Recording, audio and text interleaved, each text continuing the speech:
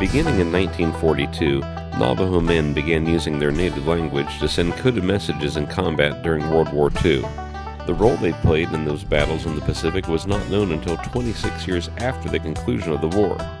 Today, we know them as Code Talkers, and on this edition of the Scenic Route, Andrew McCrae visits with one of them, Roy Hawthorne, who lives near Lepton, Arizona.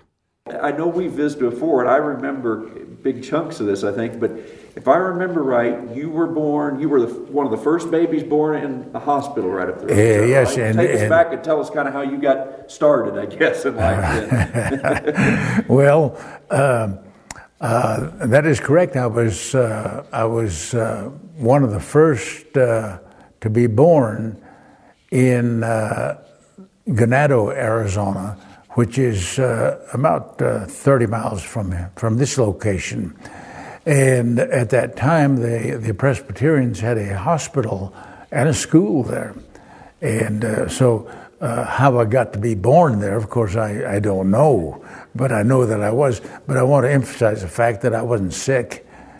That wasn't why I was born in the hospital. Sure. Well, you grew up then here, your family, were you farming here in the area, or what was your family growing up years? My family did buying and selling of Navajo arts and crafts.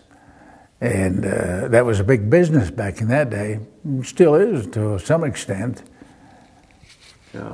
But that's what they did. Okay. And then of course, in addition to that, we had flocks of sheeps and horses and so forth.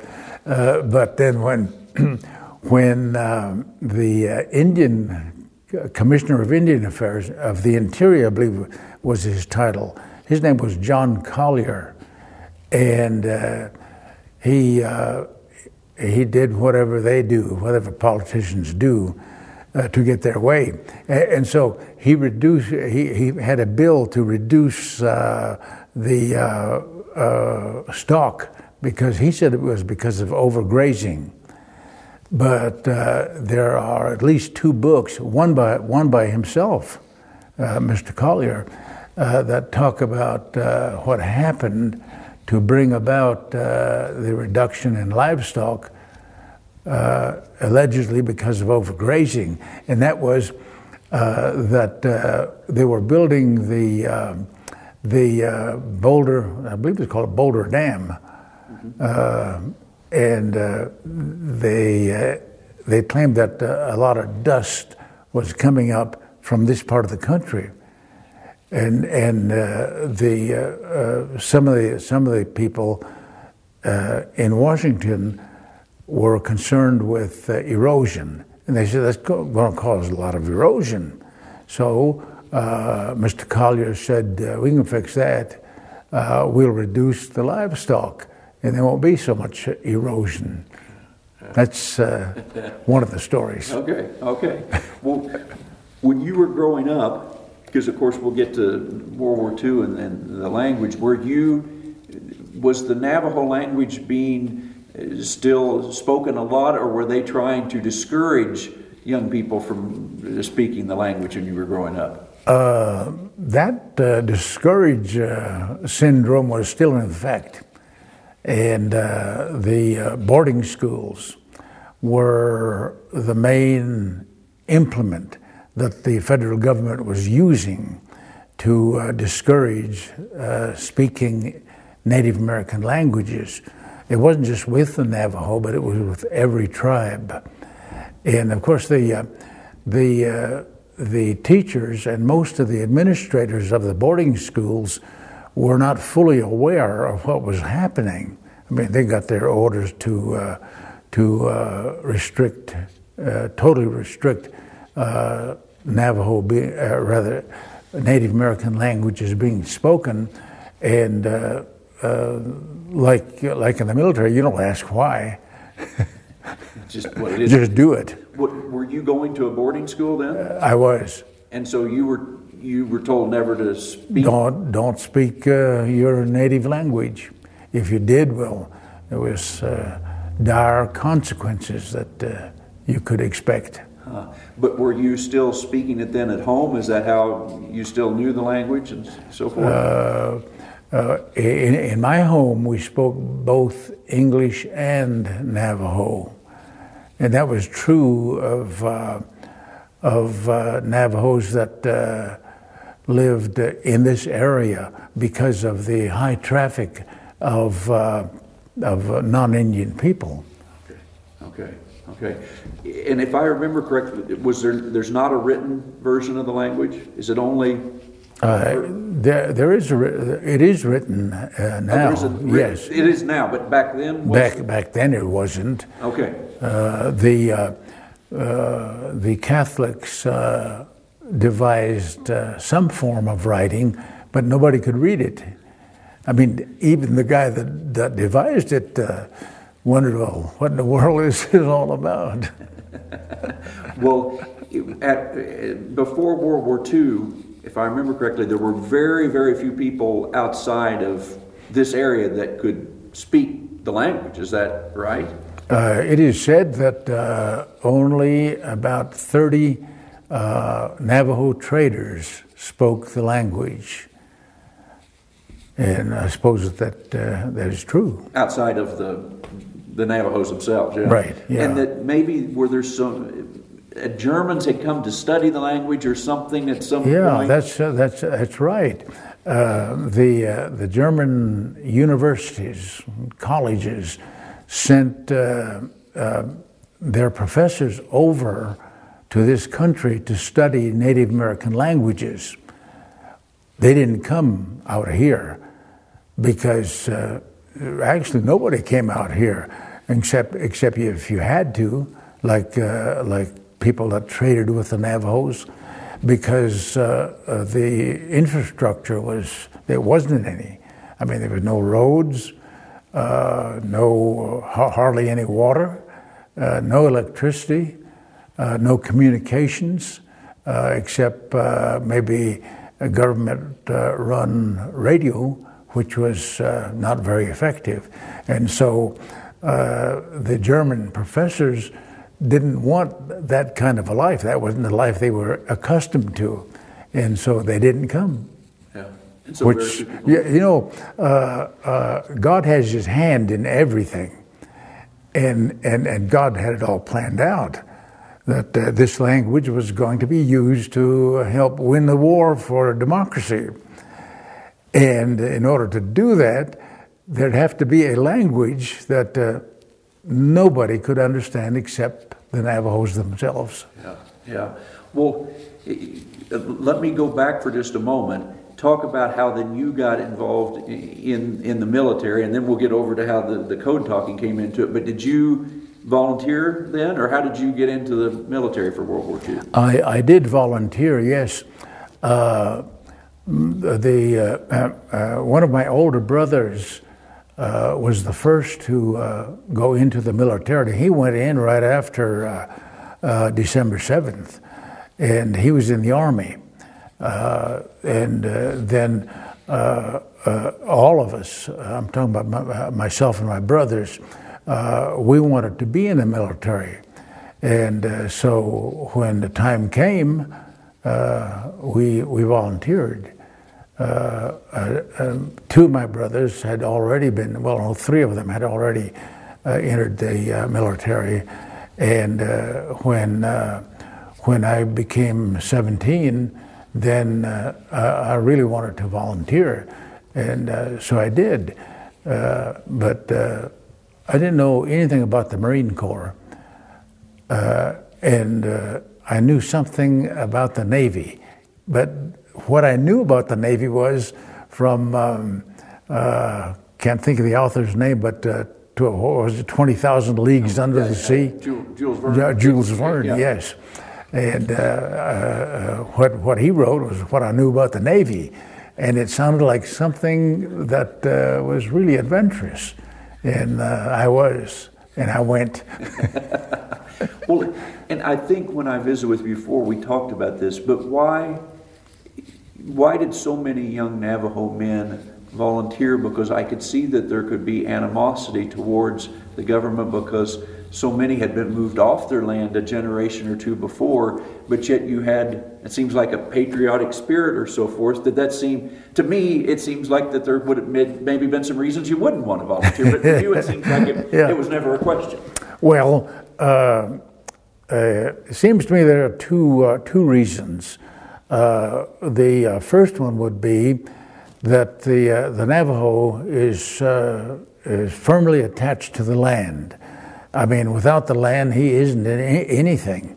And so the idea that we had was that nobody's going to take this land from us. And that idea still exists. And so when the Germans, rather the Japanese attacked, Navajos all across the Navajo country wanted to volunteer to keep the Japanese from taking Navajo land, and that was probably the main reason. A more secondary reason was more economic. I mean, one of the code talkers, he was older. He was probably 30 years old, and so he got in the Marine Corps by falsifying his age, and so he had been working for the government in some form or another, but he got fired, and so he and one of his friends were sitting around just wondering what's going to happen, what they're going to do, and he heard about the fact that the Marine Corps was enlisting volunteers, and so he said, "That's what we'll do." He said, "It's better to be killed in a war than to starve to death here," and that's why he went in, and many of them did that. But the main reason was a patriotic reason, and of course, it wasn't just to protect the Navajo land, but the whole country. Sure. Well, when the first Navajo and when the wars began, the idea of code talkers, though, how far into the war were we before? It kind of give me how that ever came about and how they figured out that they could use the language to be able to use it in war. Well, the Japanese were winning the war during the first year of, 41? And there was a man by the name of Philip Johnston who had toyed with the idea of using Navajo language as a communication device clear back during World War I. And he couldn't get rid of that idea. So when he would hear the reports coming from the Pacific theater of war that would tell that the Japanese were winning in every instance, every day, it revived that thought of having an unbreakable code, because they were winning because they could break our codes on a daily basis. And so he was successful in convincing the Marine Corps hierarchy that this would be a good thing. He convinced them, but they said, "We don't think it'll work because it hadn't worked before." You see, that before thing, there was actually some field tests with other tribes, and other tribes like the Comanches and some others had tried those tribal languages, but they didn't succeed because a tribal language doesn't have words for modern military things, and so it didn't work. And so the Marine Corps officer said it didn't work before and it won't work now. But if you want to, you can go ahead and set up a demonstration. Well, he wanted to, and he did, and that demonstration was successful. There were Navajos working in Los Angeles, so he recruited 4 of them to set up this test. And so they gathered at Camp Pendleton, and the test was set up. The message was written in English by one of the officers, given to the Navajo that was to send it. He sent it in the Navajo language. Another Navajo received it in the Navajo language, but he wrote it down in English. Just immediately prior to the transmission of the message, the Navajo said, well, we'll need about 30, 40 minutes to kind of get oriented here because we need to devise some words that will describe things like machine guns and dive bombers and so forth. So they said, go ahead and you got 30 minutes. So they did, and the message was sent and received. The officers took a look at it, and it was without error, no error at all. And another thing that convinced them that it might work was the fact that it took 0 time encoding, 0 time decoding. But they still said, people are skeptical of a lot of things, and probably rightfully so. But they said it won't work. But finally, I believe it was the Congress or somebody that does those things, allotted a test of I believe it was 400. I'm not sure about that.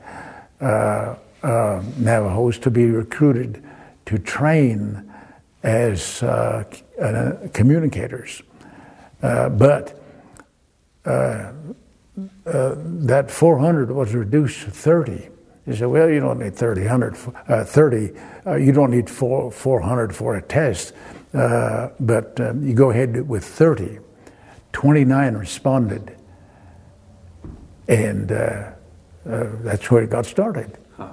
So when you entered, were you one of the 30, or where did you come into the picture when you joined the Marines?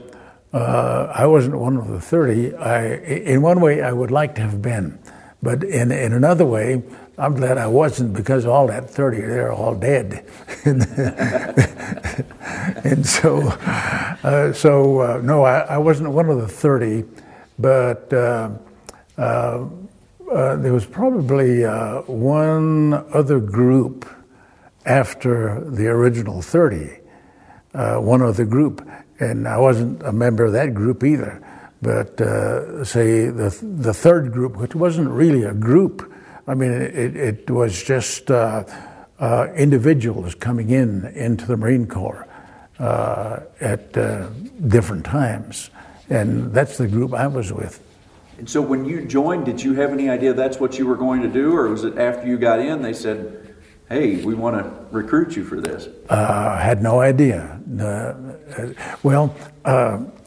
This fellow that said it's better to die in a war than to starve to death, he also said, what was he said? I forgot what he said, but I don't know what he said. Maybe get back to that. Yeah. What were we talking about? Well, how did you get involved, or did they come to you, or how did you get involved in the program?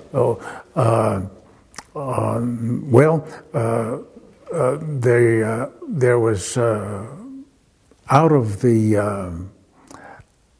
of the first 29, they were selected several to be recruiters. And they came to the Navajo country recruiting. And so I believe it was the same guy that said it's better to die on the battlefield than to starve to death. He saw the recruiter, his Navajo recruiter, and he really liked what he saw, and he said, "That's what I want to be." And so that's the way a lot of the Navajos learned about the Marine Corps, and they wanted to wear that uniform. And so that was another motivation for them. And so those that were recruited, most all of them were volunteers. A few were drafted, but most all were volunteers. Yeah. And the information that was given by the recruiters was that the United States wanted Navajos for a special assignment, and so this guy that'd rather be killed on the battlefield and starve to death,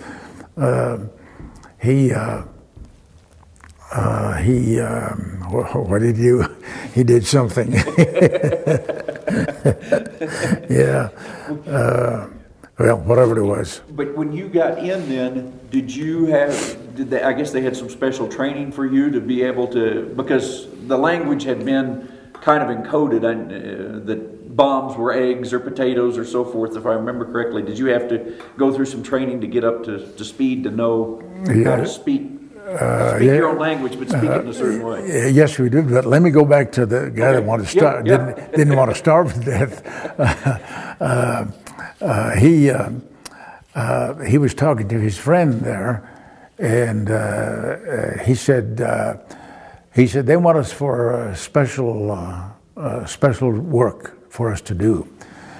And he said that probably what they will do with you and I, he said, they'll make me a general, and you'll probably be a corporal. He didn't know anything about how the Army and military worked. But when the Navajos were inducted into the Marine Corps, they went through the same boot training as any other person coming into the Marine Corps did. So went through that however many weeks it was. I believe it was 8 weeks, I'm not sure. But went through that same training.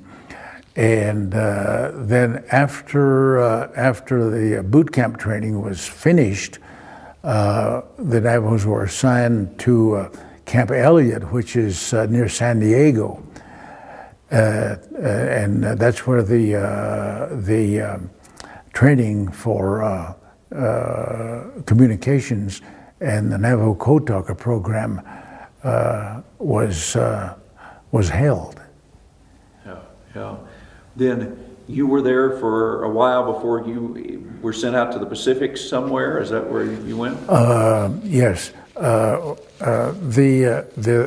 Code Talker, Navajo Code Talker school lasted. In the beginning, it was a longer period of time. Probably it was maybe almost a year. Maybe not that long. I don't remember exactly. But as time went on, the training period was shortened in order to get these people over to the battlefield. And so when I went in, the training period was just about 4 weeks, maybe 6 weeks. And then we were ready for what today they call deployment. Back in that day, it was shipping out. Of course, the Code Talker program was tested when the Code Talkers, when the Navajos would finish the school, then they would be tested in a field situation, a simulated combat situation. And they were doing this when the Coast Guard of California, all the West Coast, picked up their signal. And it confused, confounded, and did everything else to those people. They thought, well, it's the signal is coming in strong.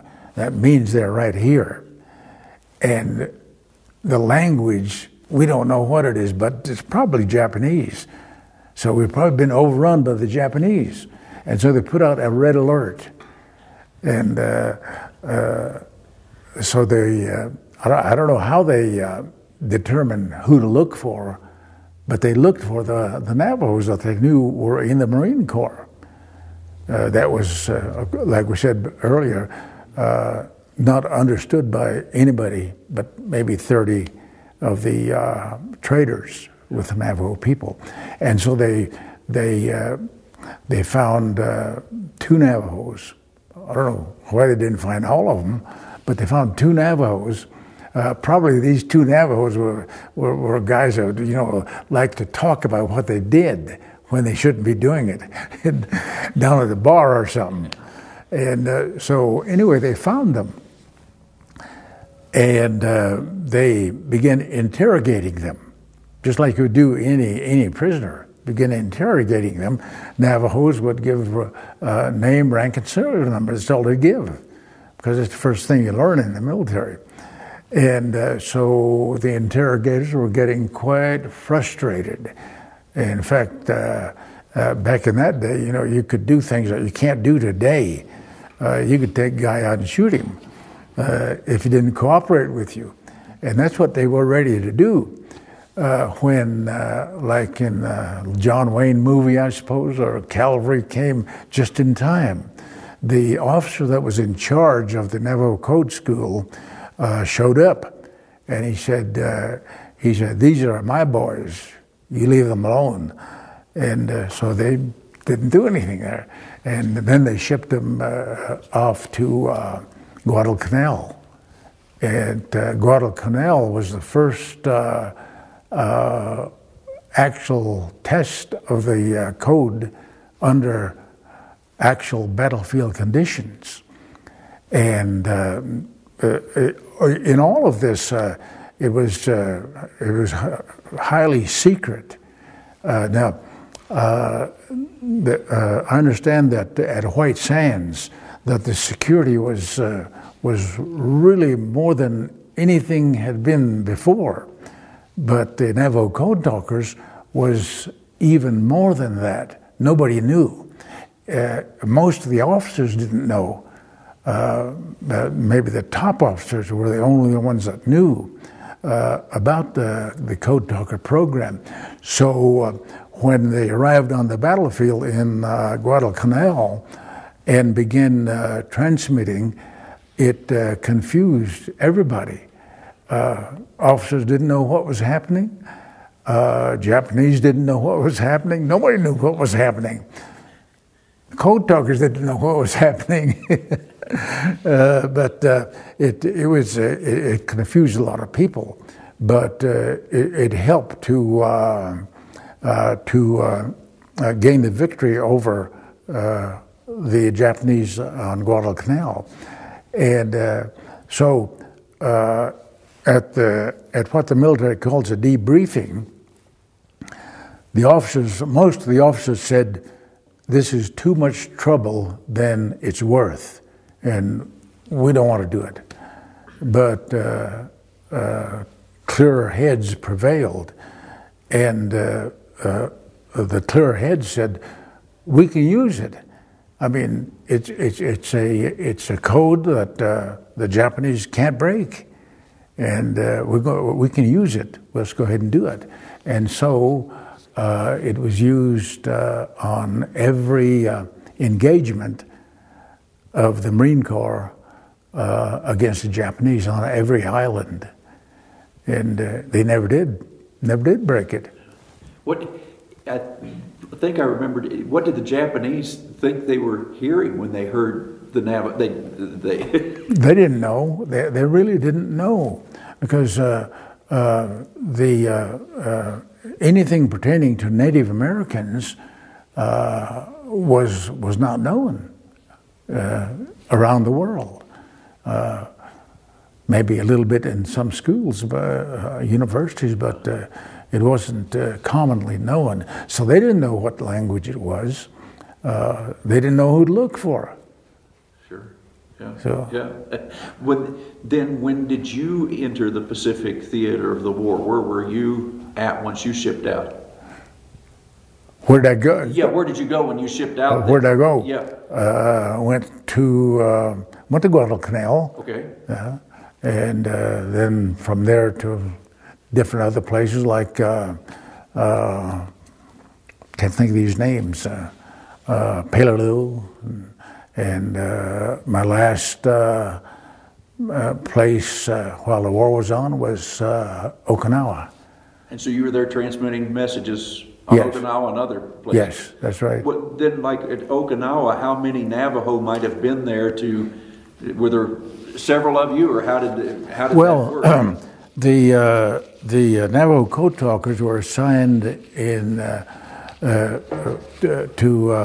from say a regiment to division headquarters, and then there were others assigned to command ships, like on some battleships and so forth. But on the field, it went down to regiment. But then from the regiment, many times it would go out into the line companies. And so probably on Okinawa there would be, at the regimental headquarters level, there would probably be maybe 10, maybe 15 Navajo Code Talkers. I guess there's a lot to do up that high. But down where I was at a battalion level, there was only 2 of us. And that's the general way that the distribution went of Navajo Code Talkers. So, and you were with a radio operator, I guess, at the battalion level that helped get the messages back and forth? Yes. Well, there were radio operators, and then there were code talkers. Radio operator, he would do mostly Morse code and maybe a little bit of voice. But the code talker, although we were trained in all phases of communication, on the battlefield, we did code talking there, and so there'd always be 2 at the battalion level. Yeah. What kind of messages then were you sending back and forth? We'd send messages like. Say if there was a big battle for a hill, and we would secure that hill, and we'd send a message saying that hill number XYZ or 1, 2, 3 is secured. Now that message in Navajo code would drive Navajo crazy. He'd think, well, what's wrong with that guy? He would understand the words, but he couldn't make any sense of it at all. For instance, hill 2, 3, 4, make it simple, secured. So hill would be encoded with a combination of alphabet and the word, like I've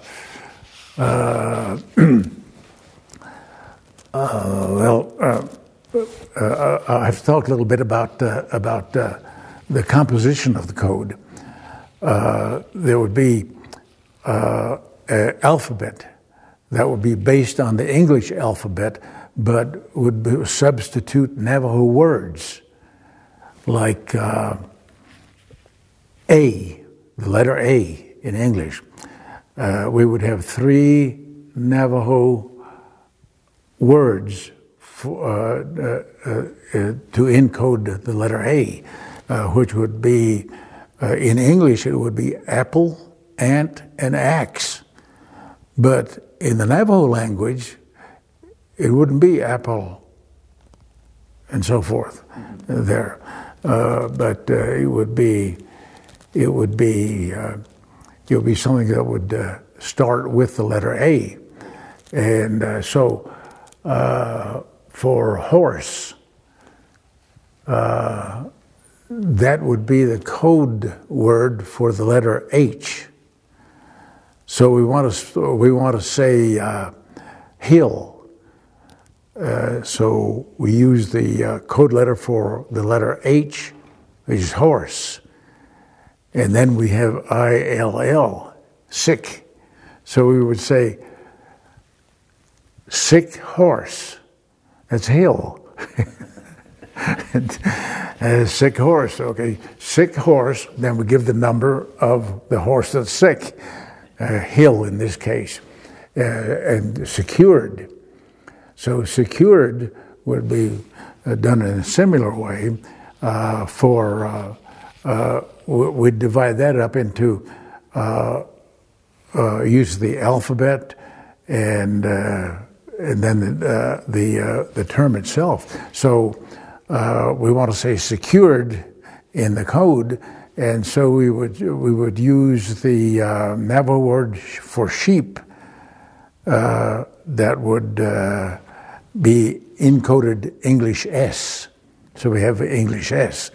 That's S there. So then we need to cure it. So we use cured. So hill, so forth, secured. So we have a sick horse that is cured. And that's hill secured. What's that sound like in Navajo? Can you give us an example of what it would sound like then? Yes. I'll say hill 1, 2, 3 is secured. Thintatsa. Now that's horse sick. Thintatsa. The bebinat zi, the bez sheep. Bina is eyes, is healed. Not zi. Thintatsa. The bebinat zi. So anybody hearing that say, well, that guy's going nuts. Because he's talking about sick horses and cured sheep. Yeah, that's right. Now there was a Navajo who was not a code talker.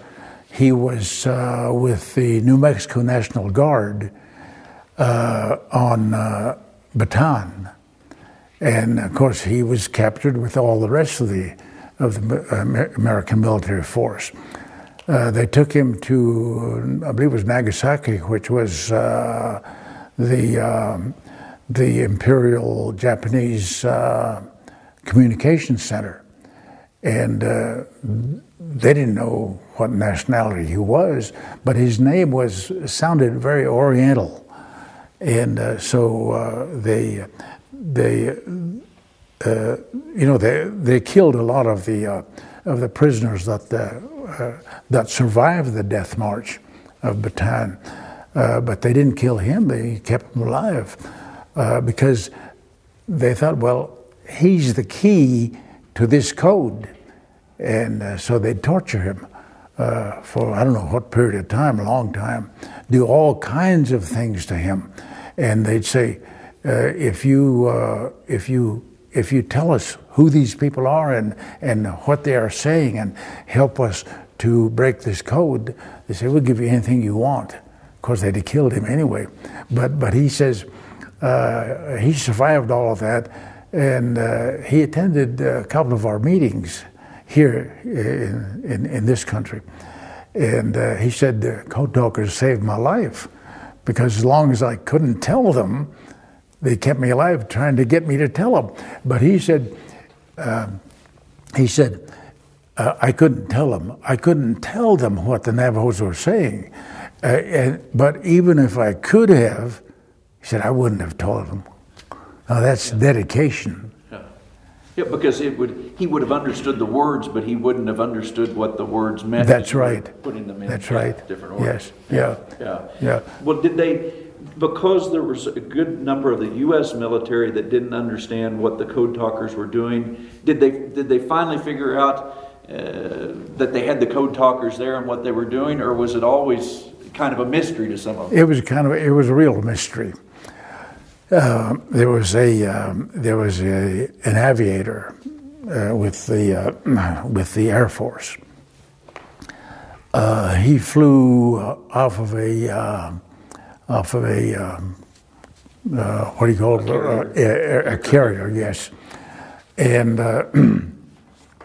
his father was a trader with Navajo people, so he knew the Navajo language. He could understand a lot of it. He knew what language it was when he heard it, and so he reported that as he flew over some of the islands in the Pacific, that he heard a Navajo transmitting over the radio. So when he'd come in and land on the ship, he'd go and report that to the CO. And the CO said, "You didn't hear any Navajo. You didn't hear anything." He said, "Forget it." And of course that was an order. But it happened over and over. And so the guy, he didn't know what was happening. He thought, well, maybe, it's this battle fatigue is what they used to call it. But then one day he came in off of a mission, and he decided, he said, I'm going down to the radio room and I'm going to find out. So he went down there, and there was a Navajo sending a message in the Navajo language. So he goes up to the CO and he tells him, he says, Navajo in the radio room transmitting a Navajo in the Navajo language. CO says, there's no Navajo in the radio room doing anything, forget it. And so he never forgot it, he couldn't forget it. So 26 years after the war ended, he could breathe freely rather, because he knew that he had this battle fatigue and he's losing his mind, but it really was the Navajo transmitting there. And so nobody knew. And as far as I can determine, that was the only time that somebody actually saw a Navajo sending a message. Now, there could be a radio operator right next to you, and the Navajo code talker sending a message, but in the turmoil of a battle, you're not paying much attention to what the other guy's doing. Yeah. But you just wonder, well, I wonder what he's doing. Well, and for how long after you came back home, you were not allowed to share what you'd done? 26 years. 26 years. Mm-hmm.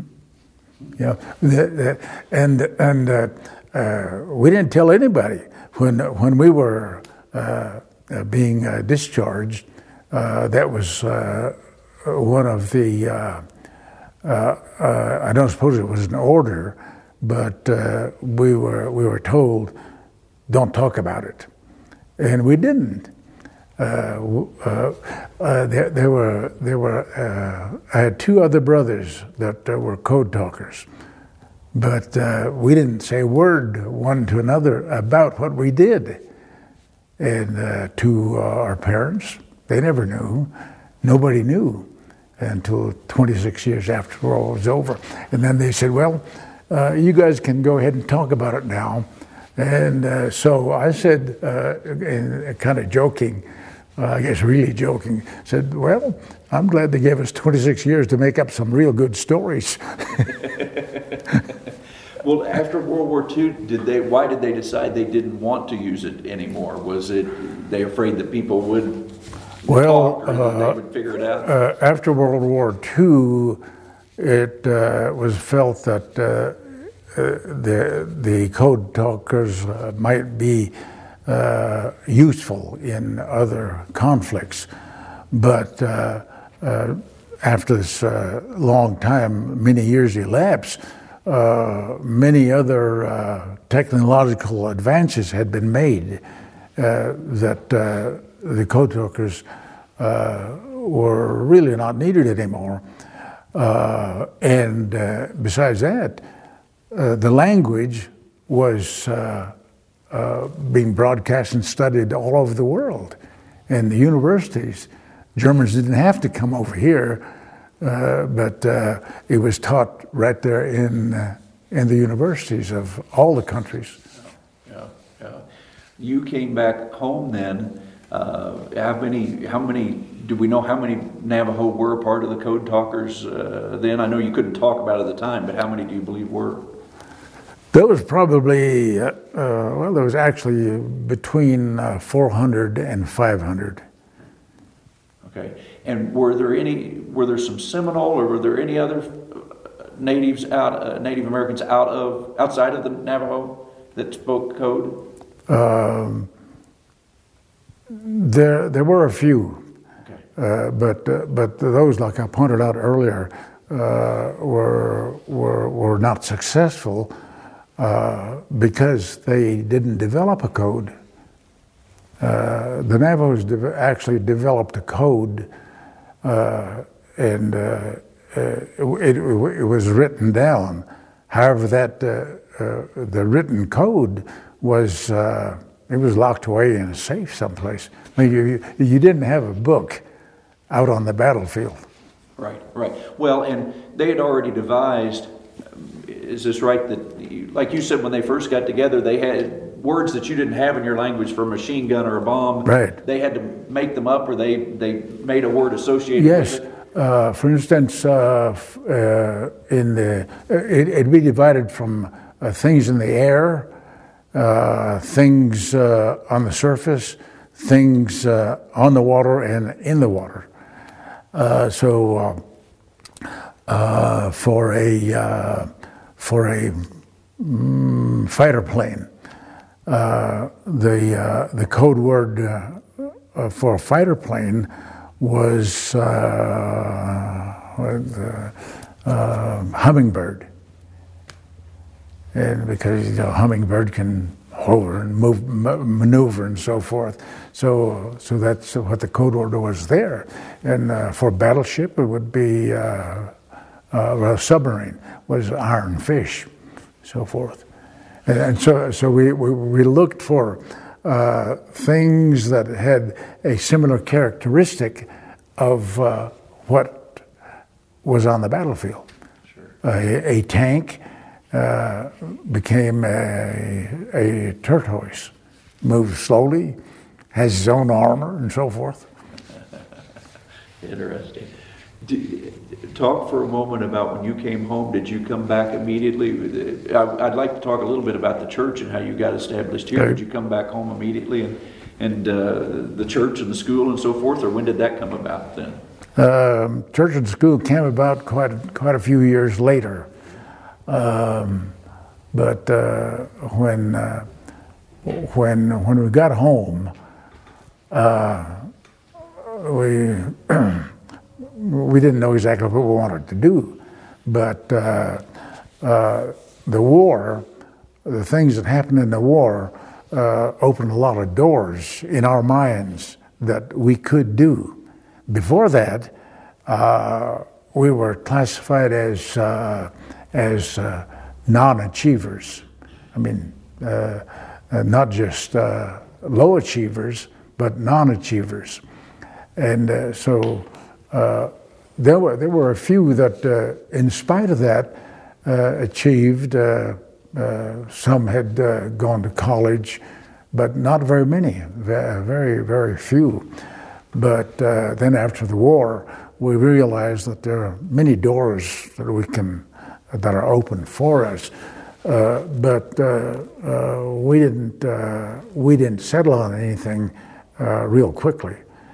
So my brothers and I, we worked at different things. Like we even worked at what do you call those people that cut down timber and so forth? Like a lumberjack. Lumberjacks, yeah. We worked at that for a while and so forth. And then probably about the last thing we did before we moved into different directions, I'm talking about my brothers and I, was to operate a trading post way in the backlands, up in the mountains. We started that during a time when I don't know if you know what a pinon tree is. It's a pine tree that has nuts on it. It's called a pinon tree, and the nuts are called piñons, and they sell at a pretty good high price. And so there was a bumper crop that particular year, and we decided, well, we'll just set up a trading post right in the middle of where all this bumper crop was going on. And we did, and we did that for a while. And then after that, I decided, well, this is not really what I want. I always wanted a lot of adventure, and any young person wants that. And so I want to find out what's over the horizon. So I wanted to do that.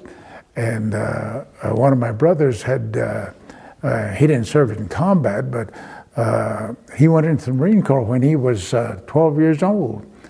And he forged our mother's name on that permit and so forth. So they took him in, 12 years old. And but soon, my mother kept saying, well, he shouldn't be in there, and so they said, well, we'll give him discharge.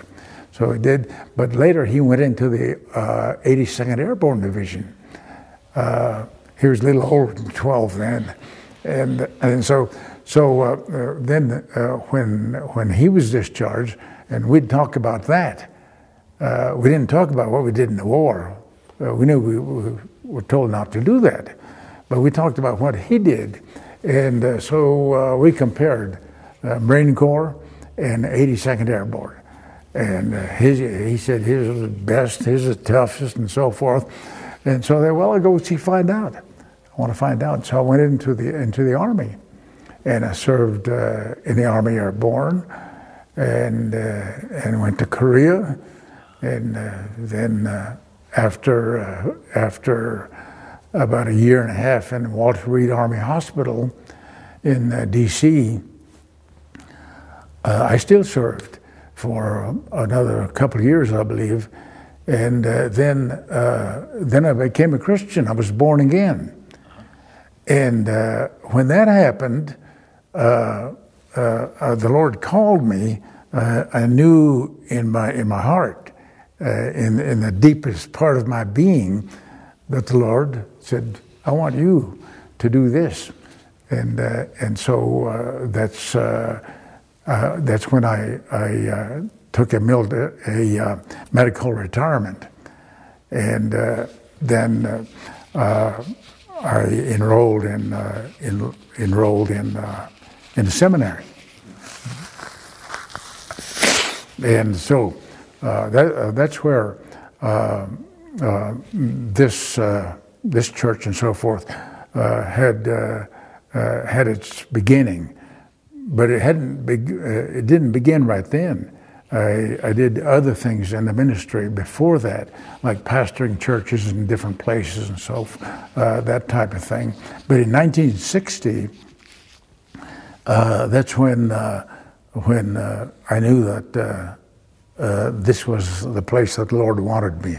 And I was a pastor in a Baptist church in Oklahoma City at that time, and so resigned and came out here. And so, are you still pastoring this church then? No, my son is pastoring his church now, Okay. and I do other things, you know. I like working on building the military academy, helping other people begin missions and churches in places that nobody else wants to go. So, well, it seems like you're still plenty active in what all you're doing. So, yeah, my wife says I'm too active. well, she says a person your age ought to get settled down and sit in the rocking chair and drink coffee. Morgan, do you have any questions? Because Morgan, I know, is fascinated about the story too. Any things that you'd like to ask before we move on? I do not, but I could listen to you talk all day. Well, maybe I should ask you, are there any things maybe we haven't asked you or we wouldn't know to ask you that we should work in? If not, that's fine, but there's so much of the story that we wouldn't know to ask. Well, I guess there are a lot of things that we could say. I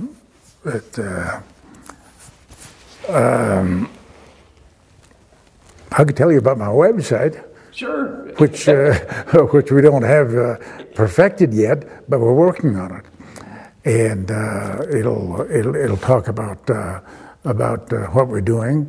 It'll tell about the military academy, and we're also working on a Native American military museum, and that'll be focused on Native Americans that served in the military. So is the website on this pamphlet that you gave me? The museum is not on there, but that's a different brochure. But those are some things that we're working on, and the school that we have been operating here, we haven't done that. We haven't been doing that for the last several years because of the economy. I mean, we don't have the money to do it with. But our curriculum is such that we will take a child that say they've been in public school and they're maybe at fourth, maybe fifth grade, maybe even more, and they can't read, and so we'll get them into our school, and in the first semester of classes, they will have learned to read, and by the end of the year, they'll be good readers, and so that's what we want to happen, because if you can't read, there's not much else that you can do, and so that's what we're working on. So our school, today there's this thing that they call Common Core. And Common Core is nothing but common sense. I mean, it's nothing new, but people treat it as though, this is really going to be good and we can do this. When the teachers in what they term the old red schoolhouse, I believe that's what they call it, they did that very same thing, and people, the students learned. And that's what this school has been doing, and will get reinstituted and continue to do that there. So that's one big project that we're involved in. Sure. Good. Yeah. Well, this has been very fascinating. I've really enjoyed it, and I appreciate the time you've taken to visit with us. I hope you don't get tired of sharing the story, because I know there's so many, and hopefully some others this way will get to hear it too with the broadcast that we'll do of it too. So Yeah, it's I could sit and visit for a long time. Yeah. Well, it's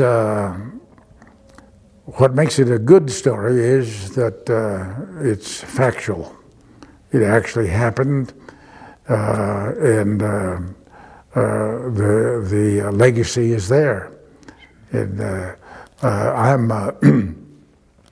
I'm vice president of the Navajo Code Talkers Association, and we're working on a lot of things in that area also. Well, and hopefully it'll continue to push. I know I've read about that, so hopefully it will continue. I know it's a slow process sometimes. But, Yes. Yeah, but sometimes the things that are worth doing do take some time. Yeah. Well, one thing that doesn't bother me, but it gives me a lot of thought, is that people will say, "Well, you code talkers did a great thing. Without what you did, well, where would we be?" And say, "We want to help you. And how can we help you?" But that's as far as it goes. Those that want to help, they keep wanting, but they don't do. It's like a lot of life. You need more doers and not as many talkers. Yeah.